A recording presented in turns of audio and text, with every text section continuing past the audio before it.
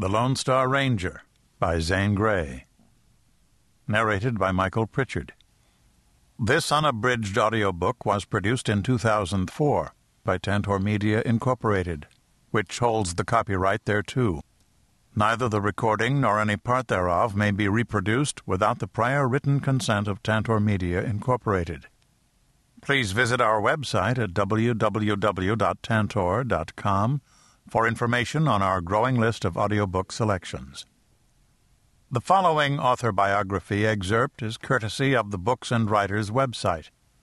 A link to this site is provided at www.tantor.com. The prolific American writer Zane Grey was the pioneer of the new Western literary genre. Grey produced well over 100 books. In his works, he presented the West as a moral battleground, where his characters were either destroyed or redeemed.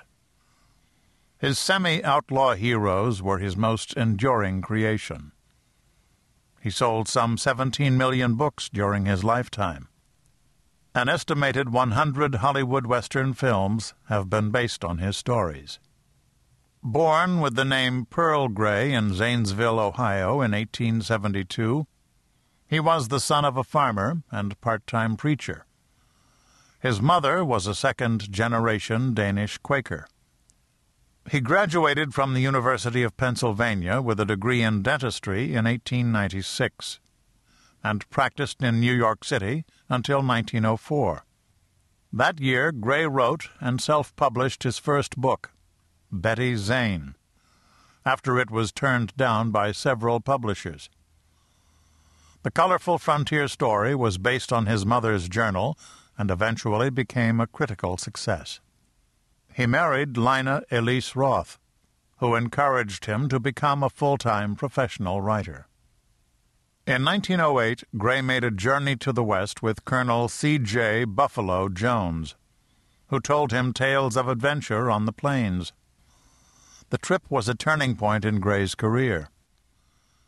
In 1912, Harper's published Riders of the Purple Sage. It sold 2 million copies and was filmed 3 times. Grey used his formula where a mysterious outlaw fights to protect the innocent and the good in many novels.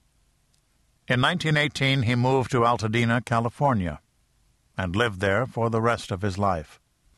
Zane Grey died on October 23, 1939. To Captain John Hughes and his Texas Rangers.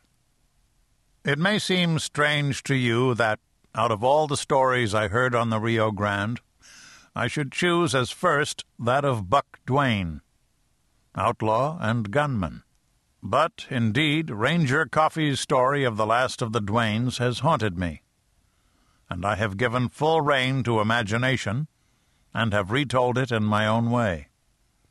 It deals with the old law, the old border days. Therefore it is better first. Soon, perchance, I shall have the pleasure of writing of the border of today, which, in Joe Sitter's laconic speech, sure is most as bad and wild as ever. In the North and East, there is a popular idea that the frontier of the West is a thing long past, and remembered now only in stories. As I think of this, I remember Ranger Sitter when he made that remark, while he grimly stroked an unhealed bullet wound. And I remember the giant Vaughn, that typical son of stalwart Texas, sitting there quietly with bandaged head, his thoughtful eye boding ill to the outlaw who had ambushed him. Only a few months have passed since then, when I had my memorable sojourn with you, and yet, in that short time, Russell and Moore have crossed the divide, like rangers.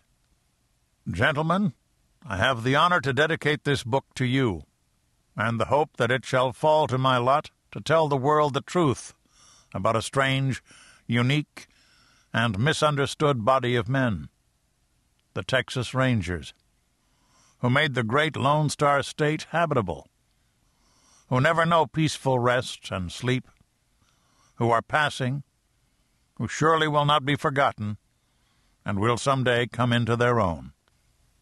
Zane Grey.